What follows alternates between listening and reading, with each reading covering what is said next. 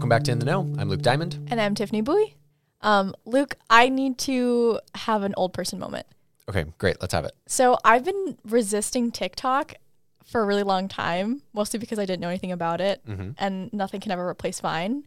But it's showing up on Twitter more, and I've started watching it, and I don't understand the humor. I don't get it anymore. So to make us sound really old, or me anyway, I don't use Snapchat. I know. And the other day, I was talking to this guy, and we were trading numbers, and I was like, yeah, could I grab your number real quick? And he was like, dude, it's 2019, Snapchat. No, nobody does that. And I was like, okay, let me just grab my walker and scoot out. What's baffling to me is when I look over at class and there's just a person with like a line of unread Snapchats, and they just like open it and then like take a picture of like the black screen. Like that's the least meaningful social interaction ever. Well, like you don't understand TikTok. I don't understand Snapchat. I don't even know what they're called. Streaks? Isn't that it? Streaks? Yeah. Yeah. I don't understand streaks. So take home message for today is Tiffany and I are really old and out of touch with Generation Z. Okay. What's today's episode? We're talking about the topic. Okay. We'll just start with that. The impeachment inquiry against President Donald Trump has been the storm capturing national attention for the past 2 weeks. We wondered how closely students have been watching it unfold and what they thought of impeachment. The Trump impeachment. To find out, our national headlines reporter Jasmine Snow trekked all across campus to get student opinions. There was a lot of sort of confusion over exactly what was happening, but a lot of students really had the general points down. There was the Ukraine. Okay, so what do you know about the impeachment inquiry? That's going on right now? Yeah. I know that the president had a call with the prime minister or president of Ukraine. Trump allegedly met with the new president, Zelensky. There was involvement from Biden and his son. Trump asked for, dirt on Biden. Joe Biden and his son, Hunter Biden. There have been a lot of new developments in the past couple days. The new whistleblower coming out, different countries that have been involved, a public call to China.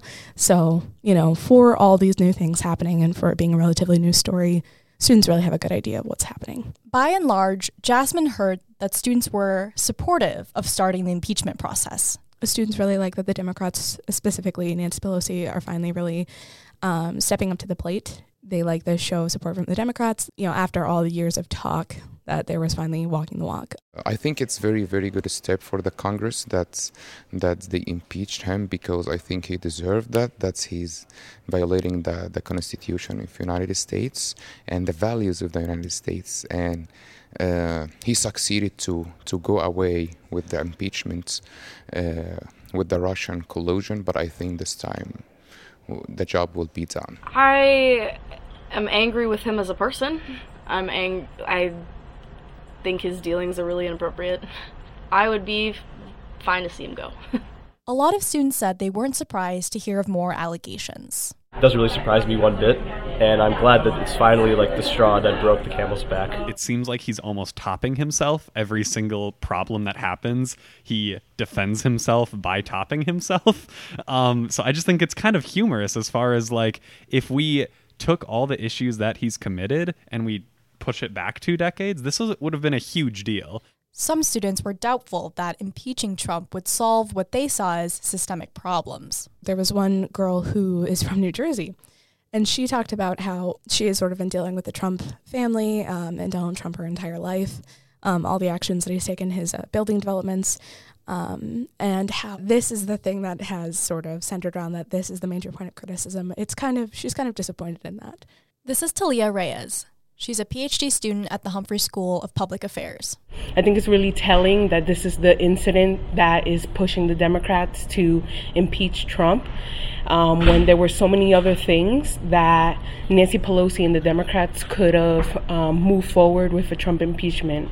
He said and has done a number of racist, sexist things, but those weren't the things that people were pushing for impeachment at that time. It's in this incident when Joe Biden becomes a part of the situation, then it's okay, we need to defend other people. And so in that incident, it's not it doesn't feel really genuine. It doesn't feel like they're doing it in support of various other people. Some students didn't like the idea of Pence taking over, even if Trump was impeached. It makes me nervous because if it does go through, I don't like Mike Pence any more than I like Trump. Because I don't think it's going to accomplish anything. Even if he does get impeached, it's going to be President Mike Pence. Was there anything else that you heard from students that stood out to you? I suppose it wasn't so much what they said, but it was what they didn't say or that they didn't want to go on the record as saying. We had a lot of support for the impeachment process, but, places like Carlson and Humphrey, while they didn't support the impeachment inquiry, they were very hesitant to go on record. And when I say very hesitant, I mean there was almost nobody from those street interviews who said yes. None of them. Nobody. Sorry, not almost nobody. Nobody from the street interviews said yes. Still, Jasmine kept trying to talk to someone who thought of impeachment a little differently. And there's a lot of process. I've read 80 different articles on it, just trying to put the pieces together. This is Nathan Harmon. He's the president of the student group College Republicans here at the U. Jasmine talked to him at the Starbucks in Dinkytown. For me, the phone call coincided with the aid, especially during election year. I think that merits a reasonable investigation from Congress into that. I think at worst, at best, it was a really bad gaffe on the part of the president to mention both potential competitor in the 2020 race in a phone call for an investigation. At worst, it could be acting intentionally against the interests of the U.S. So Nathan isn't ready to jump to impeachment, though. He wants to wait and learn more about the White House's intentions.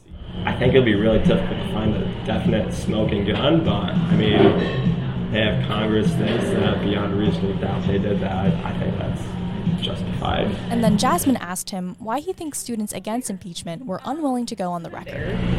That's kind of tough because a lot of what I learned this year is that younger Republicans have a really wide swath of beliefs that even surprised me. So my guess is that for some, they wouldn't want, maybe their names potentially being put out there on campus for fear of, maybe peers disowning them.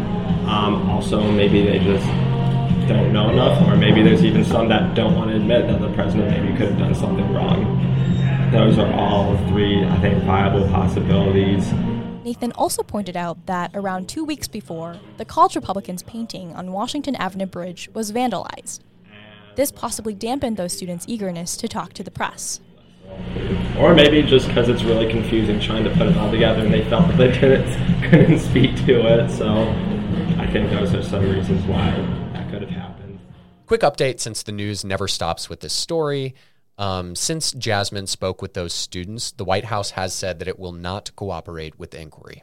And Minnesotans will be able to show their support for or opposition against the president when he comes to Minneapolis on Thursday. And the Minnesota Daily will be there. We will definitely be there to keep you updated. And here's the rest of the U's news. Liberal education requirements could be changing. The Liberal Education Redesign Committee, a committee of faculty members responsible for updating the requirements, reviewed 4 plans to amend the current requirements. All 4 plans include new ethics and quantitative reasoning and mathematics requirements, and 3 eliminate double dipping. The rollout date is unknown as faculty debate the best plan. And more committees. An Equity, Diversity, and Inclusion Committee in the U's English department completed a report this week that recommends the department diversify its staff and curricula. The report pointed out a failure by the department to retain diverse faculty and a lack of diverse representation in its classes' required readings. This episode was produced and edited by me, Luke Diamond, and was reported by my co-host Tiffany Bui and reporter Jasmine Snow. Our intro music is by JD Duggan. To hear more about this story, go check out Jasmine's article at mndaily.com. And also, give our sports podcast a listen if that's your thing. It's called The Weekly Rundown. New episodes out every Friday. Listen to us on iTunes, Spotify, or wherever you get your podcasts. That's all for this week. Thanks for listening.